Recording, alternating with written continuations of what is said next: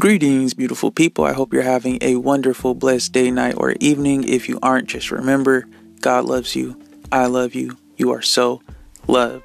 So today we're going to be talking about the most righteous deed that you can do or give. And this is an interesting topic, I guess, for me, because it's simple. It's so simple. And it really stood out to me the other day. So I got to go to Oregon with my father. He's a minister and he was preaching out there this past Sunday. And he was teaching a lesson about light and the word of God being a lamp, but also just God being a lamp on your path. But he was preaching about that, and he said in his sermon, the most righteous deed that we can do or partake in is giving. Simply just giving. And for some reason it just clicked for me, and it just sparked like this fire in me, and I'm like, oh my gosh, giving is so important. It's so necessary. And I just realized how much I enjoy and love giving. And it just made me go, I want to talk about this. I want to podcast about this. So let's talk about it, because honestly, there's so much we can give. And I'm going to come at it from a positive perspective. We're not going to talk about giving, like the bad stuff, but all the good things. Like we can give time, kindness, mercy, love, acceptance, care, light, compliments, appreciation, respect. There's literally so much we can give to others and even ourselves. Like something that I was thinking about in service. I know I should have been focused on the Lord, but at that point I was like, God's giving this to me. He was dropping in my spirit. But forgiveness, forgiving, literally, by letting go, releasing resentment in moments that they arise in. By doing that, we are giving something. We're giving ourselves forgiveness, and not just ourselves, but others as well. And that's a hard task to do, because like literally a lot of us, we carry so much.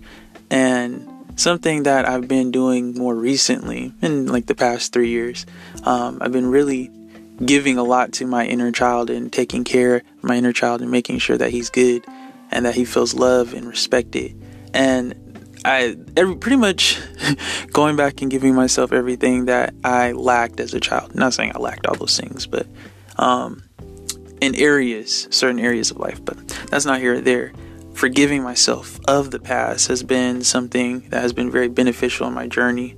Forgiving myself of mistakes and troubles, and we have to do that a lot. So that's another form of giving. Like there's so many different forms of giving. I feel the most important thing that we can give in this life is love. And there's many reasons to this, but the big one is simply love is God and God is love. All right.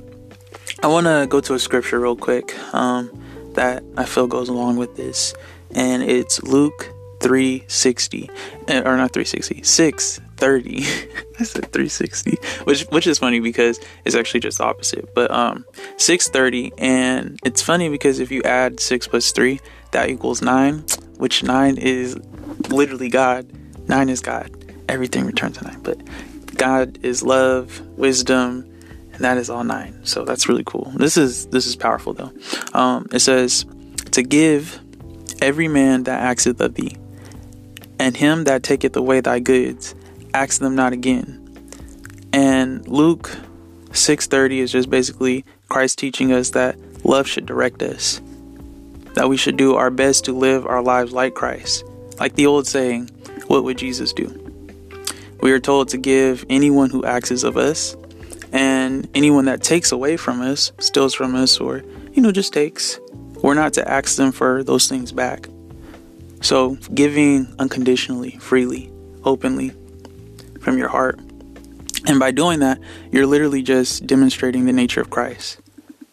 So pretty much I feel that as long as you're always trying to give from the center of your being, from a space of unconditional love and compassion, out of the kindness of your heart, you're winning.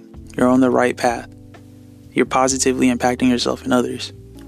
And you can always do that by simply being kind and just giving just the simplest things. Like it doesn't always have to be materials. It doesn't always have to be physical things. I mean, yes, you can give hugs and whatnot, but spiritually and just giving time and your presence and your energy It can go a long way. And people every now and then just need like a friendly smile or a wave or how you doing. People want to be checked up on and feel understood and taken care of. So there's so much you can give in this world. So much. You don't always have to give money or gifts or presents or any of those things. Simply just your time or your attention. Some people just need that too. There's nothing wrong with giving someone attention. Like all children literally need attention.